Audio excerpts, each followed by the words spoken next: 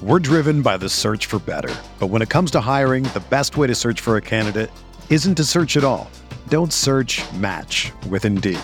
Indeed is your matching and hiring platform with over 350 million global monthly visitors, according to Indeed data, and a matching engine that helps you find quality candidates fast. Ditch the busy work. Use Indeed for scheduling, screening, and messaging so you can connect with candidates faster. Leveraging over 140 million qualifications and preferences every day, Indeed's matching engine is constantly learning from your preferences, so the more you use Indeed, the better it gets. Join more than 3.5 million businesses worldwide that use Indeed to hire great talent fast. And listeners of this show will get a $75 sponsored job credit to get your jobs more visibility at Indeed.com/Blue Wire. Just go to Indeed.com/Blue Wire right now and support our show by saying that you heard about Indeed on this podcast. That's Indeed.com/Blue Wire. Terms and conditions apply. Need to hire? You need Indeed.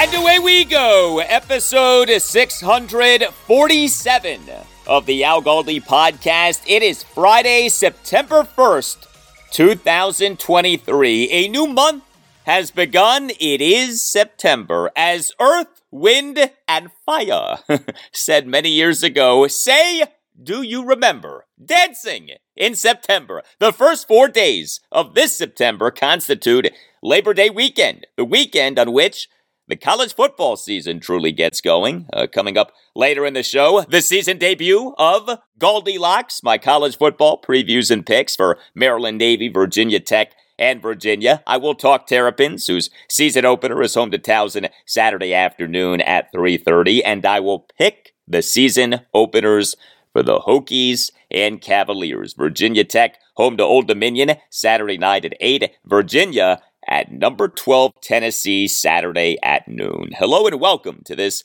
Friday installment of the Al Galdi podcast. This coming weekend, the last weekend of no NFL regular season or playoff games until February. Let that sink in. The Commanders, they on Thursday afternoon officially announced a $40 million investment in FedEx Field, which some might say is not worth $40, but I digress. Among the things that the money is being put toward, 3 new themed suites, new ticket scanning pedestals, point of sale upgrades, updated Commanders branded imagery around the stadium, maintenance repairs to the bowl, and paint around the stadium. And to all of that, I say, bravo, Josh Harris Group. Consider this. The previous lead owner of the Commanders, Dan Snyder, perhaps you're aware of him, he did not even have a major field reconstruction of FedEx Field until 2021, 22 years after he got the stadium. Here we have managing partner Josh Harris. He just bought the team, including FedEx Field, on July 21st, and he's already pumping in $40 million to make the stadium better. Josh Harris is known to spend money on infrastructure, and he is doing just that. Great to see. Well, not so great was what we on Thursday morning learned about what's going on with Commanders edge defender Chase Young and his recovery from a stinger. His status for the team's regular season opener, home to the Arizona Cardinals on Sunday afternoon, September 10th at 1, is in doubt. Next segment, I'll give you the latest on Chase, and you'll hear what head coach Ron Rivera in a post-practice press conference on Thursday afternoon had to say about Chase. You'll also hear what Ron had to say about the state of the team's defensive line going into the regular season, given some roster moves that the team announced on Thursday morning. And you'll hear Ron on the evolution of defensive coordinator Jack Del Rio. And then in the following segment, more on the Commanders. Some interesting comments from Ron on what quarterback Sam Howell has improved on the most, and on the Commanders roster. Specifically, how good is it, and how important is the character on the roster? Is the culture of the Commanders in a good place. And speaking of the team's culture, I also have for you an update on the legal situation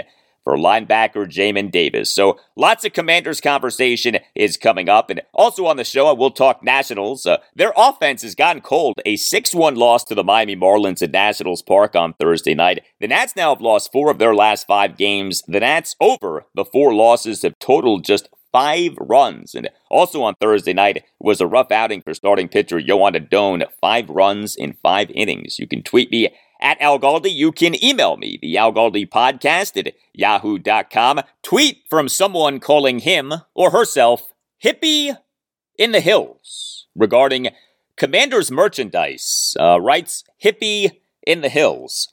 I was really surprised that the Frederick Costco didn't have any Washington gear available with all of the store's kickoff apparel and was instead stocked with Steelers gear where Washington gear would have been. I don't think that the team should wait to announce a rebrand. Massive miss. Fix this now. And hippie in the hills with the tweet includes a photo of the Costco featuring a bunch of Pittsburgh Steelers and Baltimore Ravens hoodies. Thank you for the tweet. So the Costco in Frederick, Maryland having a bunch of Steelers merch as opposed to Commanders merch is jarring, but actually not that surprising. You from the Washington, D.C. area to get to Pittsburgh, drive through Frederick? I know that because I've done that plenty of times. My wife is from Pittsburgh, massive Steelers fan. Her father was a Steelers season ticket holder for years. But obviously, any store in the state of Maryland having Steelers merch over Commanders merch is a terrible look for the Commanders. And all that you could do is hope that this kind of thing is changing. Yes, the Steelers have a major national following, but of course, this should not be happening. A store in Maryland carrying Steelers merch over Commanders merch.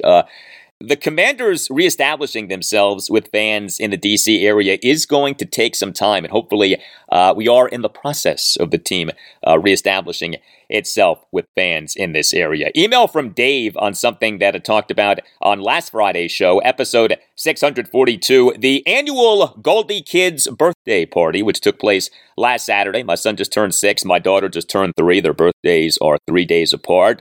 We did not do that on purpose, but we, for each of the last 3 years now, have done a double birthday party. What is the Coachella of kids' birthday parties? So, writes Dave, I don't think that a double birthday extravaganza is your best work. I remember the time that you had to solo parent both kids for a weekend. Having recently done that with my 5-year-old and twin 2-year-olds, I would lean toward that being a bigger achievement. Of course, it is the culmination of all of these moments that truly elevate you to GOAT parenting status. I would love a list of top 5 harrowing parenting moments, camping, stomach bugs, road trips, public tantrums. I am sure that there is a lot to choose from. Thank you for the email, Dave, but I am in no way a GOAT of parenting, okay? Trust me. That weekend last year, a weekend during which my wife was away and I watched the 2 kids, that weekend was like the Commanders' 2-day joint training camp practice session at the Baltimore Ravens a few weeks ago for quarterback Sam Howell, if he did not do well during those joint practices. You know how Ron Rivera talked about the joint practices essentially being the final test for Sam to earn the starting quarterback job? Sam passed that test. I failed that test. I failed that test with flying colors. I gained a whole new appreciation for single parents. Shout out to all of the single mamas and papas out there. We are in the process of potty training the 3-year-old, but when I say we, my wife is doing like 90% of the work, okay? I'm more like the overseer. To continue with the Commanders analogies, if the potty training is the offense, my wife is Eric Bieniemy, and I'm Ron Rivera, okay? My wife is Eric Bieniemy. She is the assistant head coach / offensive coordinator who actually truly is running the offense, and I'm Ron, okay? I'm the overseer. I'm off to the side. Hey, every good process needs a good overseer. Don't ever forget that. And if you need legal representation, if you have been harmed by the negligence of someone else, or if someone who you care about has been harmed by the negligence of someone else, know that the law firm of Paulson and Nace is always there for you. If you have a case, contact Paulson and Nace. Paulson and Nace is a Washington, D.C. based family law firm that is always ready to fight for you. Paulson and Nace handles medical malpractice, personal injury, birth injury, legal malpractice, and consumer protection cases, offering aggressive advocacy for victims in Washington, D.C. and West Virginia. Call 202-902-7611. And when you call, make sure that you tell Paulson and Nace that Al Galdi sent you. Paulson and Nace provides passionate advocacy on behalf of injury victims designed to help them and their families move forward after the most difficult of times. And Paulson and Nace is excellent at what it does. Paulson and Nace has recovered millions of dollars for the sick and injured. How about this? 2 verdicts versus Merrill Dow totaling $132 million. Yeah, Paulson and Nace has taken on Big Pharma and won. Clifton versus Georgetown University Hospital, a $50 million verdict for a young mother injured during childbirth. Bradley versus the United States of America, Paulson and Nace won a case for which the United States government had to pay nearly $1.8 million. This to a former American University field hockey player because of a military doctor's failure to diagnose and treat the student for a 2011 concussion that left her with permanent symptoms. Paulson and Nace took on the U.S. government and won. If you have a case, contact Paulson and Nace. If you feel that you've been wronged, if you think that you've been wronged but aren't sure, call Paulson and Nace and schedule a no-obligation appointment. Call 202-902-7611. That's 202-902-7611. And when you call, tell Paulson and Nace that Al Galdi sent you. You can also visit paulsonandnace.com. That's paulsonandnace.com. And don't forget to tell Paulson and Nace that Al Galdi sent you. Paulson and Nace, when tragedy happens, let the family of Paulson and Nace take care of your family.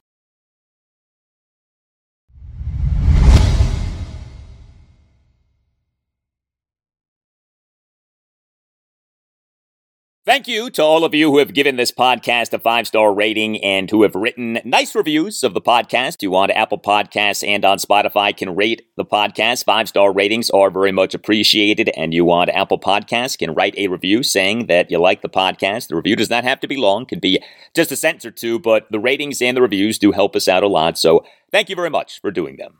So Eye on Wednesday show, episode 645, in discussing what Commanders head coach Ron Rivera and general manager Martin Mayhew said during their joint press conference on Tuesday afternoon regarding the team's cut down to 53, played a cut in which Ron was asked how edge defender Chase Young is doing in his recovery from the stinger that he suffered in the team's preseason opening win at the Cleveland Browns on August 11th. And Ron, in his answer, was in no mood to talk about Chase's injury recovery, and I wondered if Ron talked that way because he just didn't want to talk about injuries, or because there had been some negative development in Chase's recovery from the stinger.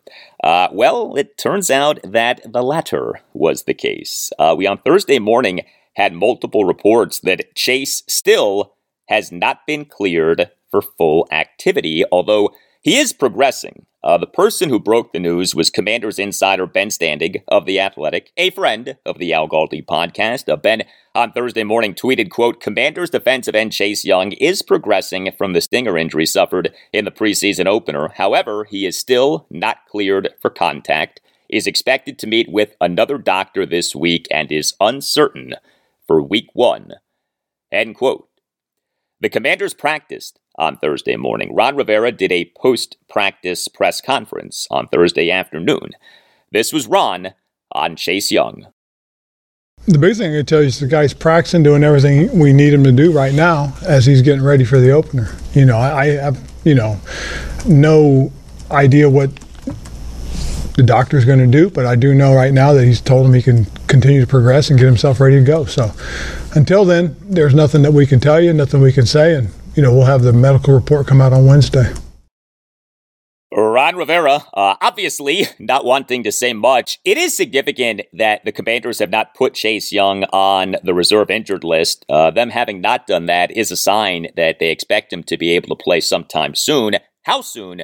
would be the question. The team, of course, played a good chunk of last season without Chase. He was on the reserve physically unable to perform list from August 23rd, 2022 to November 21st, 2022, due to the badly injured right knee that he suffered in the win over the Tampa Bay Buccaneers at FedEx Field on November 14th, 2021. And he, upon being activated off the reserve physically unable to perform list, then was inactive for 3 consecutive games. You know, this 3-0 preseason for the Commanders included receiver Terry McLaurin in the win over the Baltimore Ravens at FedEx Field on Monday Night Football on August 21st, suffering a right big toe injury that could keep him from playing in Week 1. So both Terry and Chase could be out for Week 1 due to injuries suffered in the preseason. The Commanders' 2023 preseason, not kind to big-name Commanders players who went to Ohio State. The Commanders on Thursday morning did announce a bunch of roster moves. The team announced having placed interior defensive lineman Phidarian Mathis and edge defender Efe Obada on the reserve injured list. The team announced having signed center Tyler Larsen and interior defensive lineman Abdullah Anderson to the 53-man roster, and the team announced having signed linebacker Jabril Cox to the practice squad. Mathis is dealing with a calf injury. Obada, it turns out, is dealing with a knee injury. Each guy is eligible to return this season. Now that the cut down to 53 has passed, players placed on the reserve injured list can be activated off the list after the requisite amount of time on the list. The Commanders on Tuesday afternoon announced that they, in their cut down to 53, had released Tyler Larsen, but the team did end up doing what I, on Wednesday's show, episode 645, suspected that the team might do: put Phidarian Mathis on the reserve injured list and sign back Tyler Larsen. Abdullah Anderson, the Commanders on March 17th announced having signed him as an unrestricted free agent. They, on Tuesday afternoon, announced that they, in their cut down to 53, had released Anderson, but he now is back. Anderson, in the 2022 regular season with the Atlanta Falcons, played in 16 games with 8 starts and played on 38.6% of the Falcons' defensive snaps. And then Jabril Cox, we talked about him on Thursday's show, episode 646. He was taken by the Dallas Cowboys in the 4th round of the 2021 NFL Draft out of LSU. He, over the last 2 regular seasons, played in a total of 16 games for the Cowboys. Washington, going into the 2021 draft, really liked Jabril Cox. But you think about the Commanders' defensive line. Both Phidarian Mathis and Efe Obada now are on the reserve injured list. Chase Young could be out for who knows how long. This was Ron Rivera on Thursday afternoon on how he's feeling about the team's defensive line going into the regular season. It's very good, but with those 2 guys going on, we're going to count on a veteran guy in Abdullah Anderson to step up and help out. And then Benning Pataye, I hope I said that right. I apologize, Benning, is a guy that we may have to pop up depending on what happens. We're going to rely a little bit on the young guys, to help round out the rest of that group. So, we like the backups. We think James Smith-Williams and Casey are very capable guys. A year ago, again, when those guys were playing a lot, they contributed to where we ended up as a defense. So feel good about what we've done, and just knowing that, we have a chance to get eventually at some point getting both FA and Phidarian out there. I'm pretty comfortable with that. The name that Rod Rivera had a hard time pronouncing was the name of Benning Pataye. Ron, the guy's name is Benning Pataye. And then Benning Pataye. All right, close enough, Ron. Close enough. Benning Pataye. He is a defensive lineman on the Commanders' practice squad. Also regarding the Commanders' defense on Thursday afternoon was some good stuff from Ron Rivera on defensive coordinator Jack Del Rio. Boy, has the tide with Jack Del Rio, has the tide with old JDR turned.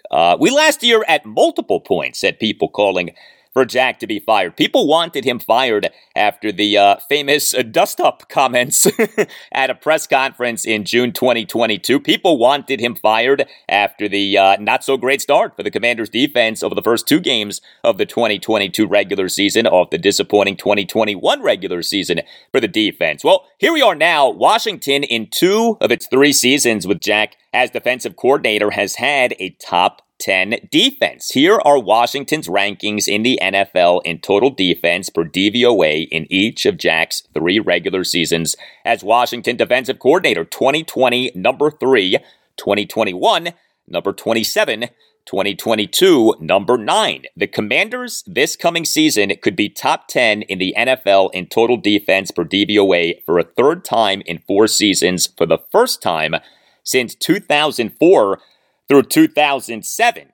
Jack Del Rio, of course, is a veteran NFL coach. This was Ron Rivera on Thursday afternoon on whether Jack, over his time as Washington defensive coordinator, has evolved. And then you'll hear multiple follow-up exchanges with Commanders insider Sam Fortier of the Washington Post. Evolved. Oh, yeah. Well, certainly. I tell you, when we first got started, obviously, and it was a little different circumstances, you could really see it. He was getting back into the groove, into the swing of things because he had been out. And I think as every year has come, he's handled a different situation, different set of circumstances, having instant success. And then, we struggled a little bit our second year, and he took it really personally. He came out, and I told you guys that I really appreciated the way he started that meeting last year about the guys basically, hey, what happened last year was not good enough, and then that was on us. We approached it the wrong way. This year, I love the way he started again. Just basically, guys, hey, just because we were where we were doesn't mean we can get back. We've got to work to get back, and he's had a great impact, I think, on our guys this year. I really think it started the right way, and that's been a huge plus. Is that schematic as well, like going to the match zone, things like that? Yes. How does that play into it? I think the biggest thing is getting it installed initially. Now putting the nuances to it, the toolbox, the things that they can use for the different coverages that we have. We play a zone match principle. We play basic 2. We play Tampa 2. We play quarter halves. We play halves quarter. He has the ability to do those things with these guys now, and it's kind of interesting because and I am going to compare him to Jim Johnson, who I was fortunate enough to have coached for. He's got a little bit of feel, in my opinion, that way, because that's when I was with Jim, that's how the defense evolved. It was get the basics installed, work it the next year, throw out whatever doesn't work, and then, hey, let's refine where we are. And I think that's where we are. We're at the point where we are refining it, and he's going to cut these guys loose. So it's been exciting to watch. It has, and I think, Sam, that's a great conversation right there, because if I really think about it, that's kind of the comparison I would make. And can that be hard for a coach to keep evolving? Obviously, someone who's been in the league as long as him had, some of the No, I mean, if you don't grow, change, and adapt, you're going to be extinct pretty soon. And that, believe it or not, that's something that was talked about at the beginning of this year, is that, we need to change, we need to grow, we need to adapt. That's why we've done the things that we've done, because the league evolves. And if you don't keep up and change and adapt, you're going to struggle. And the same thing for working with these young players. If you don't understand them, you don't work with them. It's one thing that I learned from John Madden was, you got to keep up with these guys. You got to understand them to communicate with them. All right. I thought that from Ron Rivera on Jack Del Rio was really interesting, especially the part about Jack taking personally Washington's disappointing 2021 defense, him taking responsibility for that. Now, Ron said that he has addressed that before, but, what Jack did is really good. That's leadership. We also heard Ron detail the X's and O's of Jack's Commanders defense. The 2023 season is season number 2 for the Commanders, employing this zone match defense. The basic idea with zone match defense is that you're taking elements of both zone and man-to-man coverage. It's a complicated defense, but it can confuse the heck out of a quarterback. Jack Del Rio now is 60. He, as an NFL head coach, has had mixed results, especially with the league trending toward young head coaches with primarily offensive backgrounds. I would think that Jack's days as an NFL head coach are done, but if the Commanders' defense in the 2023 season is good, and we are looking at Washington having a good defense for a third time in Jack's 4 seasons as the team's defensive coordinator, that is rarefied air in these parts. Again, the Commanders this coming season could be top 10 in the NFL in total defense per DVOA for a third time in 4 seasons for the first time since 2004 through 2007. Well, Hopefully, Jack Del Rio is presiding over what turns out to be a great 2023 Commanders defense. If you have a big event that you're planning and you want that event to go great, know that Catering by Uptown can handle your needs. Catering by Uptown is the DMV's #1 catering service. Catering by Uptown is a family business that prides itself on its signature dishes and flawless presentations, and Catering by Uptown goes beyond just food.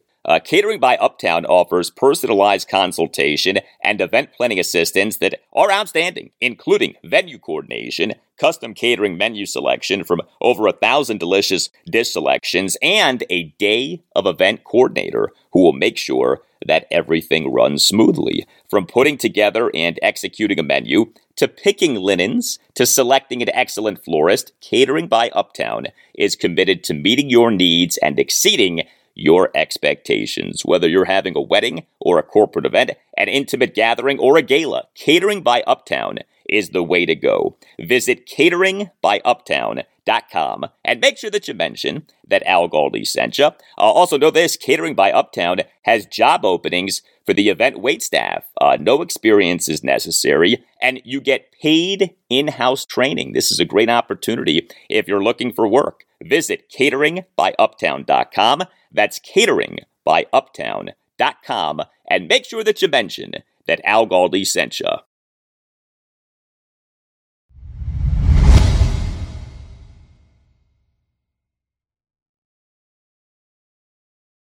More now on the Commanders off head coach Ron Rivera's post-practice press conference on Thursday afternoon. There is no such thing as too much conversation about quarterback Sam Howell. and so we on Thursday afternoon had this exchange between Commanders insider Ben Standig of The Athletic and Ron Rivera. With Sam, I think we've asked you some version of this 100 times, but over the course of these last several months, what's like maybe the one area that you just think have seen the most progress out of him? All right, so for the 101st time, honestly, I'm really pleased with his overall growth and development. I mean, his command of the offense really has come along very nicely. You know, when you first watch guys get into the system, and I know how hard it is to learn and grow within it, but you see it. His decision-making is probably one of the really good things that he's done. You know, he protects the ball for the most part. He understands how important it is to protect the ball. That's one thing. One thing that I know I talked about a lot last year, especially with you guys, was about his footwork, and I think his footwork has come a long way. I really do. I think he understands the importance of, you know, proper footwork, proper timing in your footwork. You know, if you got a 5-step drop, and you can't get there too quick, because if you're there too quick, now you're waiting on the guy. If you're too late, you're going to deliver the ball behind him where we can't make a play. So he's understood how important that is to get that down, to get that timing down. You know, he's got a terrific arm and he knows how to use it. That's the thing that's been really interesting, is in terms of, you know, he can zip it in there, he can put a little touch on it, you know, he can put a little more arc on it and hang it out there, or he can just put it on line. So when to use that is another thing that he's learning and growing and getting really good at. So there's been a lot of areas, Ben, to your question, that I really think he's grown a lot. Notable that Ron Rivera right there again complimented Sam Howell for the improvement in his footwork. That, as of a year ago, was maybe the biggest weakness of Sam. That he has improved on that a lot is great to hear, and is a testament to him, and is a testament to his coaching. And, you know, we'll see how this translates to the regular season. So did you see that ESPN, in its annual list of the top 100 players in the NFL, had 3 Commanders players? ESPN on Monday came out with the outlet's annual ranking of the top 100 players in the NFL. The list was based on ESPN asking, quote, a panel of dozens of ESPN NFL experts to rate players based on performance expectations for the 2023 season as compared with their peers. Emphasis was placed solely on the upcoming season and predicting potential greatness rather than past performance, career resume, or positional value. End quote. Well, receiver Terry McLaurin came in at number 36. Interior defensive lineman Jonathan Allen came in at number 64, and interior defensive lineman Daron Payne came in at number 70. So the Commanders had not just 3 of the top 100 players in the NFL, but 3 of the top 70 players in the NFL. Now, personally, I don't get caught up in these off-season/preseason lists that we hear so much about every year, but I did find the Commanders on this ESPN list having 3 of the top 70 players in the NFL to be a nice thing, and I come back to something that is worth remembering.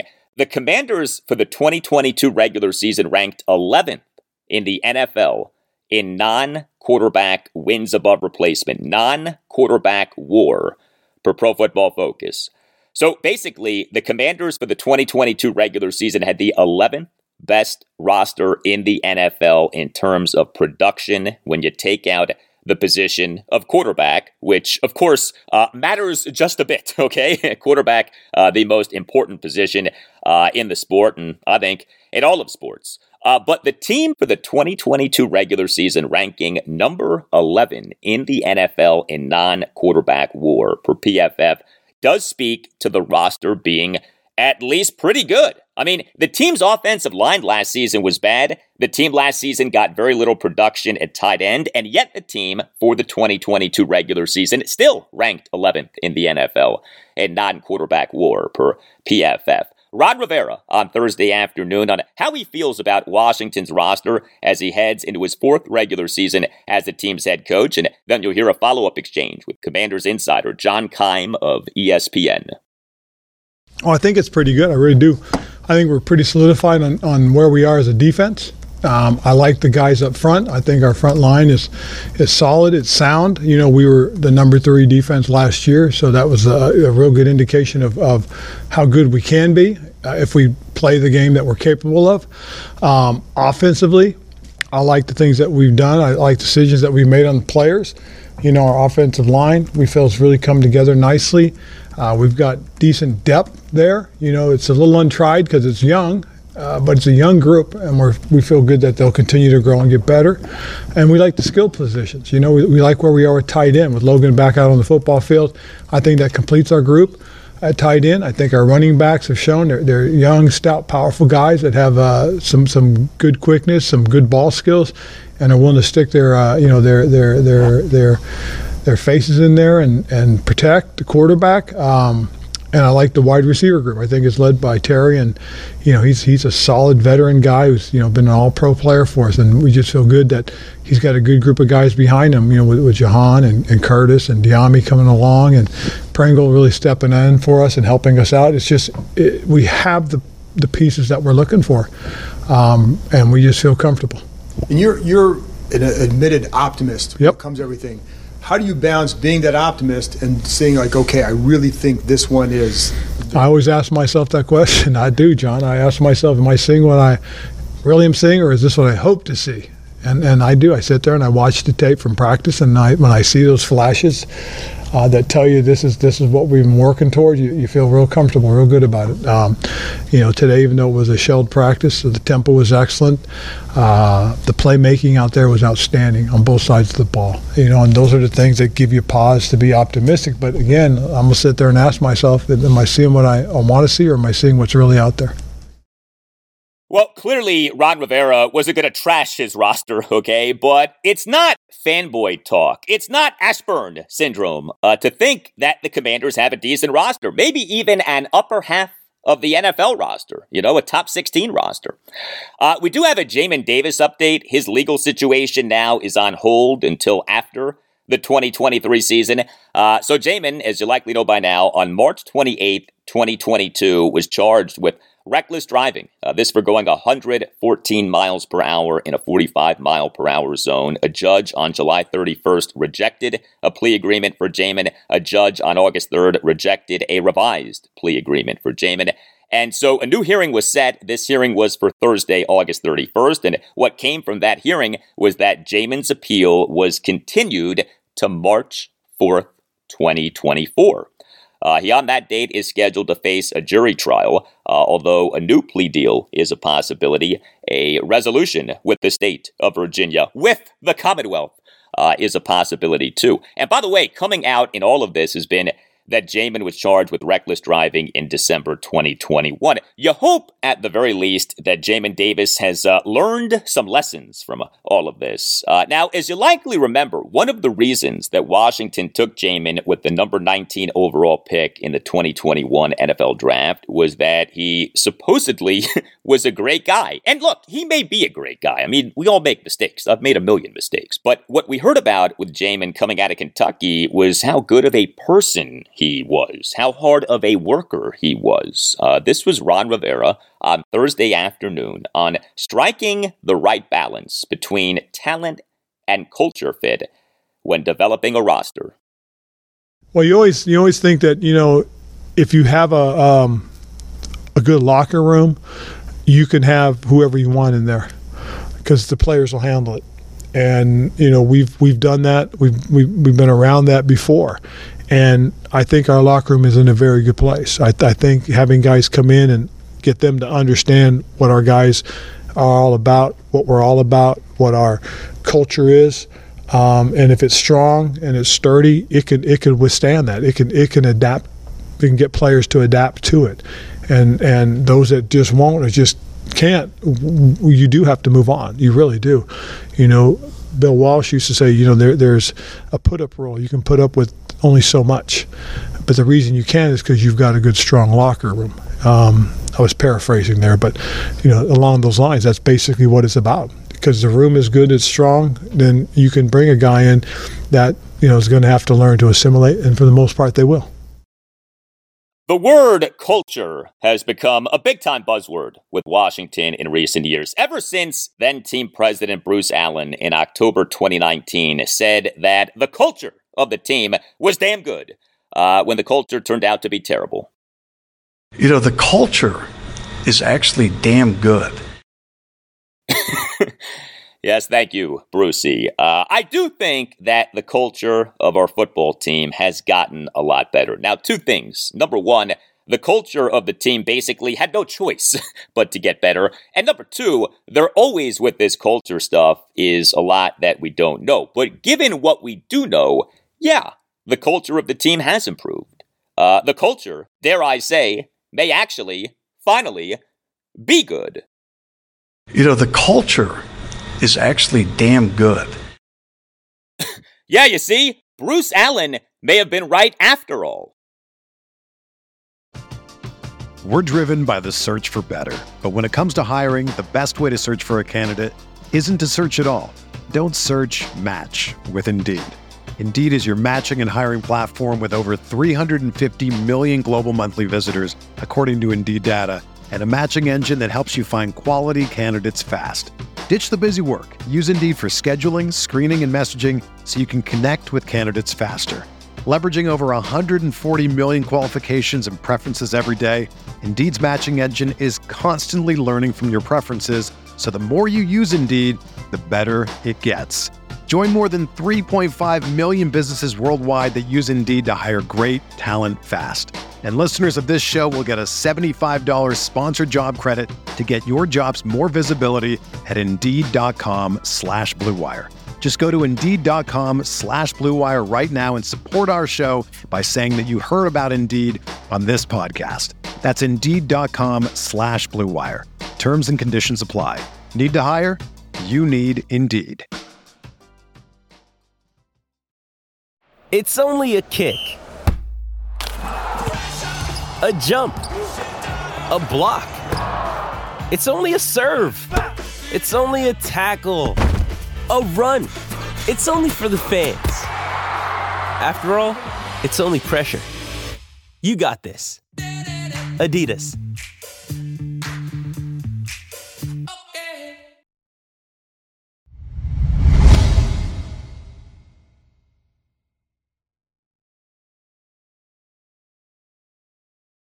All right, my friends, the 2023 college football season got started last weekend, included a rough loss for Navy. The Midshipmen began their season with a 42-3 loss to then number 13 Notre Dame in Dublin, Ireland last Saturday afternoon. Navy's next game is not until Saturday afternoon, September 9th, home to Wagner at 3:30. But we, this Saturday, have Maryland, Virginia, and Virginia Tech all beginning their seasons. And so it is time for the 2023 season debut of Goldilocks. You have heard of Goldilocks and the Three Bears.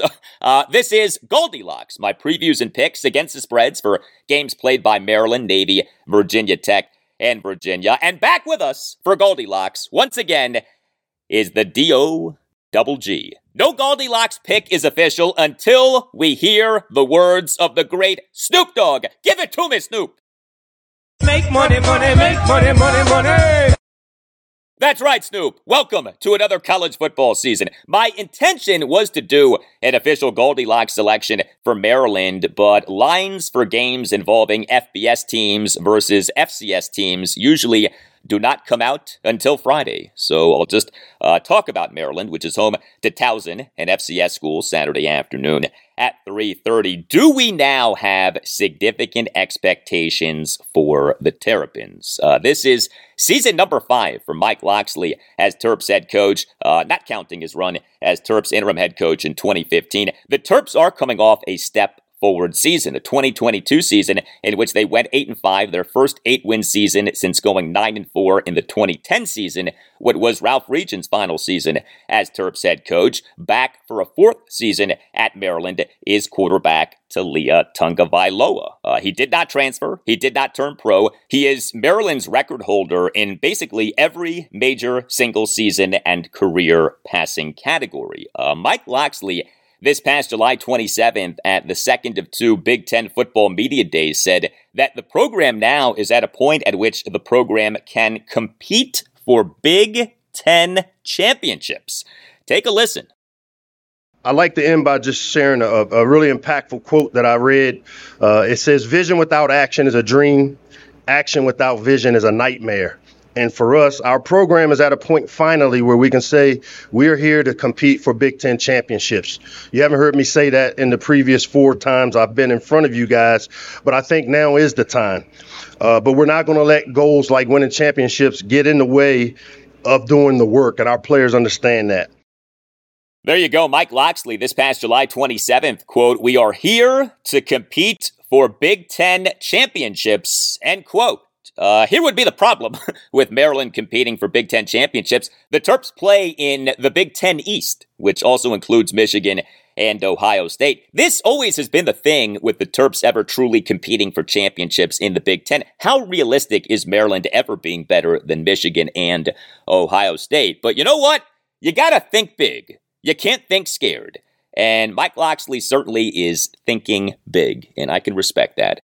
All right, here we go. All lines on Goldilocks this season are courtesy of Crab Sports, which you via this podcast will be hearing a lot about in the coming weeks. Goldilocks, game number 1, Virginia at number 12, Tennessee, Saturday at noon. The Cavaliers are plus 27.5.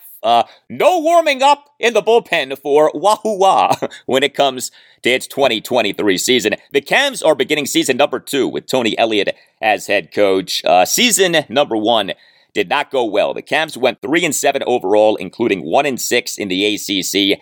And then came the horrendous tragedy. Late Sunday night, November 13th, 2022, a former Virginia running back who I will not name shot and killed 3 Virginia football players and shot and wounded 2 other Virginia students, including another Virginia football player.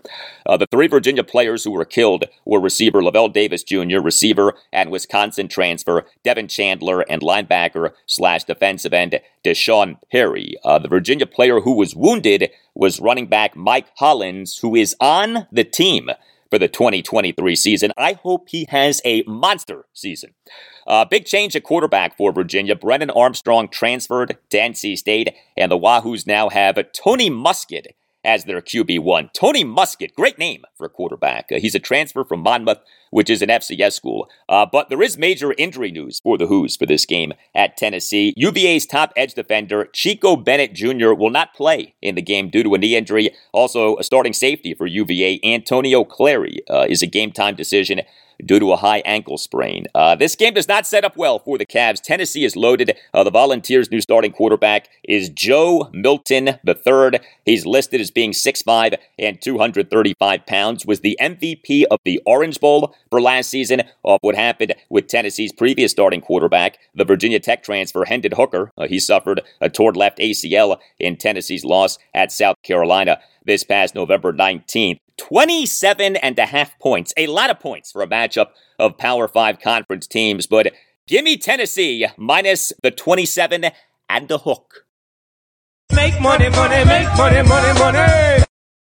Thank you, Snoop. And Goldilocks game number 2, Virginia Tech home to Old Dominion. Saturday night at 8, the Hokies are 15.5. Boy, you think about Lane Stadium in Blacksburg, Virginia on a Saturday night season opener. Do you think some people will be ginned up for that game? The Hokies are beginning season number 2 with Brent Pry as head coach. The Hokies in the 2022 season went just 3-8, suffered their first 7-game losing streak since 1951.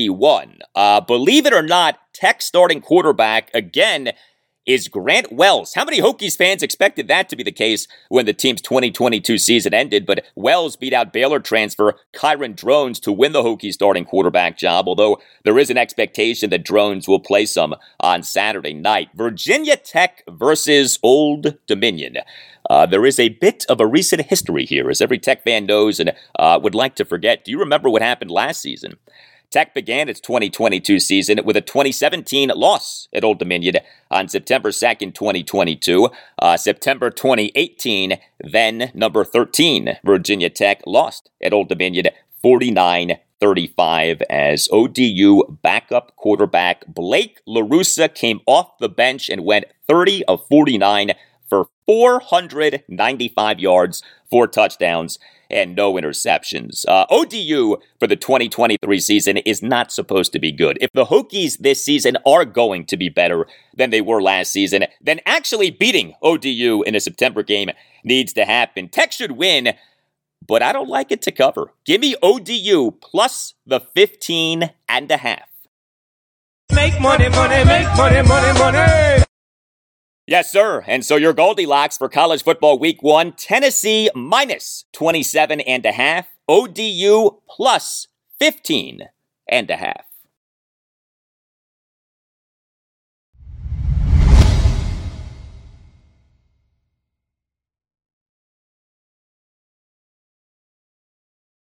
Well, the Nationals in the month of August 2023 went an impressive 17-11. It was their first winning month in a regular season since June 2021, but the Nats ended August with 4 losses in 5 games, thanks in large part to an offense that has gone cold. Thursday night, a 6-1 loss to the Miami Marlins at Nationals Park in Game 1 of a 4-game series. The Nats for the 2023 regular season now are 62-73. But the Nats, during the stretch of 4 losses in 5 games, have totaled just 10 runs, including just 5 runs over the 4 losses. The game on Thursday night was the first game of a 9-game homestand for the Nats off a 9-game road trip. Nats manager Davey Martinez, during his post-game press conference on Thursday night, did admit that the Nats in this game were a little flat. The Nats on Thursday night also were without their best hitter this season, outfielder Lane Thomas. He was a late scratch due to back tightness. This loss on Thursday night came a month to the day of the Nats trading their other very good hitter this season, third baseman Jeimer Candelario. The Nats on July 31st traded Candelario to the Chicago Cubs for 2 prospects, and some Nats who had been hitting very well have cooled off. And so all of this has come together, and the Nats right now are in a bit of an offensive rut. This is not a great hitting Nats team to begin with, certainly not from a home run hitting standpoint, but the Nats this season have proven themselves to be capable offensively. Not lately, though. The Nats on Thursday night totaled just 1 run, just 3 hits, and just 2 walks, went 0 for 2 with runners in scoring position. That was the Nats offense on Thursday night. The Nats' lone run came in the bottom of the 5th on a 1-out RBI sac fly by C.J. Abrams to cut the Nats' deficit to 5-1. Abrams on Thursday night, as the Nats' starting shortstop and number 1 batter, went 0 for 3 with the RBI sac fly and an error. He, in the top of the 9th, committed a 2-out fielding error on a grounder by Jazz Chisholm Jr. up the middle. The Nats' 3 hits on Thursday night were a double and 2 singles. The double was by Jacob Young. He is the Nats' starting center fielder, and number 9 batter went 1 for 3 with the double and 2 strikeouts. Young in that Nats 1-run fifth had a 1-out opposite field hustle double to right field, but otherwise, not much happening for the Nats offensively in this game. The top 3 batters in the Nats lineup on Thursday night, C.J. Abrams, designated hitter Joey Meneses, and catcher Keibert Ruiz, they went a combined 0 for 10 with the Abrams RBI sac fly. The Nats starting pitcher in this 6-1 loss to the Marlins on Thursday night was Yoan Adon. He was not good. He allowed 5 runs in 5 innings. He gave up 9 hits, a 3-run homer, 2 doubles, and 6 singles. He issued just 1 walk, but he also issued 2 hit-by pitches and 2 wild pitches. He recorded just 3 strikeouts. He threw 84 pitches, 50 strikes versus 34 balls. Adon in the top of the first allowed a run on a leadoff opposite field single by Luis Arraez to left center field, an infield single by ex-Nat Josh Bell on a ball that went off Adon, and a 2-out RBI double by Brian De La Cruz to deep left field for a 1-0 Marlins lead. Adon in the top of the 4th allowed a run on an inning-ending double play, what was an odd play. Adon with the bases loaded and 1 out induced a Luis Arraez liner that second baseman Michael Chavis let drop for what ended up being a 4-6-5 double play on which a run did score because the run scored prior to the second out on the double play being obtained. Adon in the inning gave up 2 singles and issued a hit-by pitch and a wild pitch, but one of the singles was a first pitch opposite field single by Garrett Hampson on a hot shot off first baseman Dominic Smith on a play in which Adon was late to cover first base, and Adon in the top of the 5th allowed 3 runs on a leadoff single by Josh Bell through the right side of the infield, a hit-by pitch of Jake Berger, and a 3-run homer by Jazz Chisholm Jr. to right field for a 5-0 Marlins lead. This was Davey Martinez during his post-game press conference on Thursday night on Yoan Adon. He just couldn't repeat his mechanics. Yeah, his arm was lagging a little bit in some pitches. That's why I think he got a little wild. So we'll get it back and get him squared away. I mean, his last time he was, as we all saw, he was really good. This time he fell behind a lot and just couldn't get it all together. His rhythm was off a little bit. His tempo was a little off as well. So we'll talk to him. We'll get him back to throw his bullpen and get him squared away. How surprised were you by that, just given how well he pitched against the Marlins like a week ago? No, like I said, he's been pitching well, and his changeup was good today. Out of any pitch, his changeup was good. He just got behind, and when you get behind like that, you got some good hitters. You're gonna pay the price. Tempo-wise, do you think he was too fast or too slow? I thought he was too slow. I thought he was too slow. When his last outing, he got back on the mound. He was going. Today he's kind of pacing around a little bit and taking his time a little bit more than usual. So Yoan Adon, in his latest stint at the major league level, has made 5 starts. He, in each of 2 of the starts, has teased throwing a no-hitter, including his last outing, which was at the Marlins. A 7-4 win at the Marlins last Friday evening, August 25th. Adon in that game tossed 6 scoreless innings. But Adon, over the other 3 starts that he has made in his latest stint at the major league level, has allowed 13 runs in 12 innings. You could say that he has been up and down. Good game for the Nats bullpen on Thursday night. 3 Nats relievers combined to allow 1 run in 4 innings. Robert Garcia tossed 2 scoreless innings with 4 strikeouts. Jordan Weems tossed a perfect top of the 8th. Joe La Sorsa did allow 1 run in 1 inning. He in the top of the 9th gave up a 2-out solo homer by Jake Berger to left field on an 0-2 pitch for a 6-1 Marlins lead. La Sorsa is back. The Nats on Thursday afternoon announced having recalled La Sorsa from AAA Rochester and having placed starting pitcher Mackenzie Gore on the bereavement list. Now, Gore had not been scheduled to pitch in this series, although things could get tricky with Game 4 of this series. So, Game 2 Friday night at 7:05, Jake Irvin will be the Nats starting pitcher. Game 3 Saturday afternoon at 4:05, Trevor Williams will be the Nats starting pitcher. Game 4 Sunday afternoon at 1:35, Josiah Gray is scheduled to be the Nats starting pitcher, but that could change depending on how his bullpen session on Friday goes. Gray as we have talked about on this podcast, had a really bad month of August, and yet the Nats in the month of August went 17-11.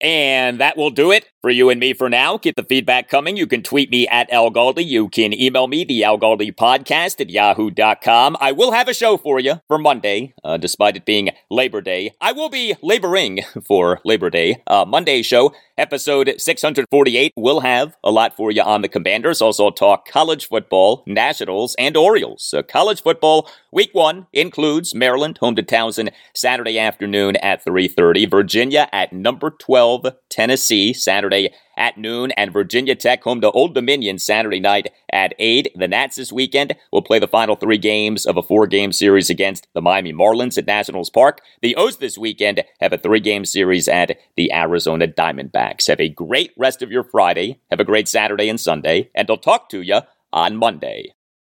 And then Benning Pataye. Everyone is talking about magnesium. It's all you hear about. But why? What do we know about magnesium? Well, magnesium is the number 1 mineral that 75% of Americans are deficient in. If you are a woman over 35, magnesium will help you rediscover balance, energy, and vitality. Magnesium supports more than 300 enzymatic reactions in your body, including those involved in hormonal balance. From functional medicine doctors to mental well-being and female hormone experts, we all know that magnesium is the one mineral to improve all aspects of well-being and health. But which one? Magnesium Breakthrough from Bioptimizers, the trusted choice recommended by leading experts with 7 best-absorbed forms of magnesium to ensure your body receives the support it needs for overall well-being. Go to bioptimizers.com/balance today and use code BALANCE10 for 10% off. Support your journey to wellness at bioptimizers.com/balance. Magnesium Breakthrough from Bioptimizers, your foundation to optimal health and vitality.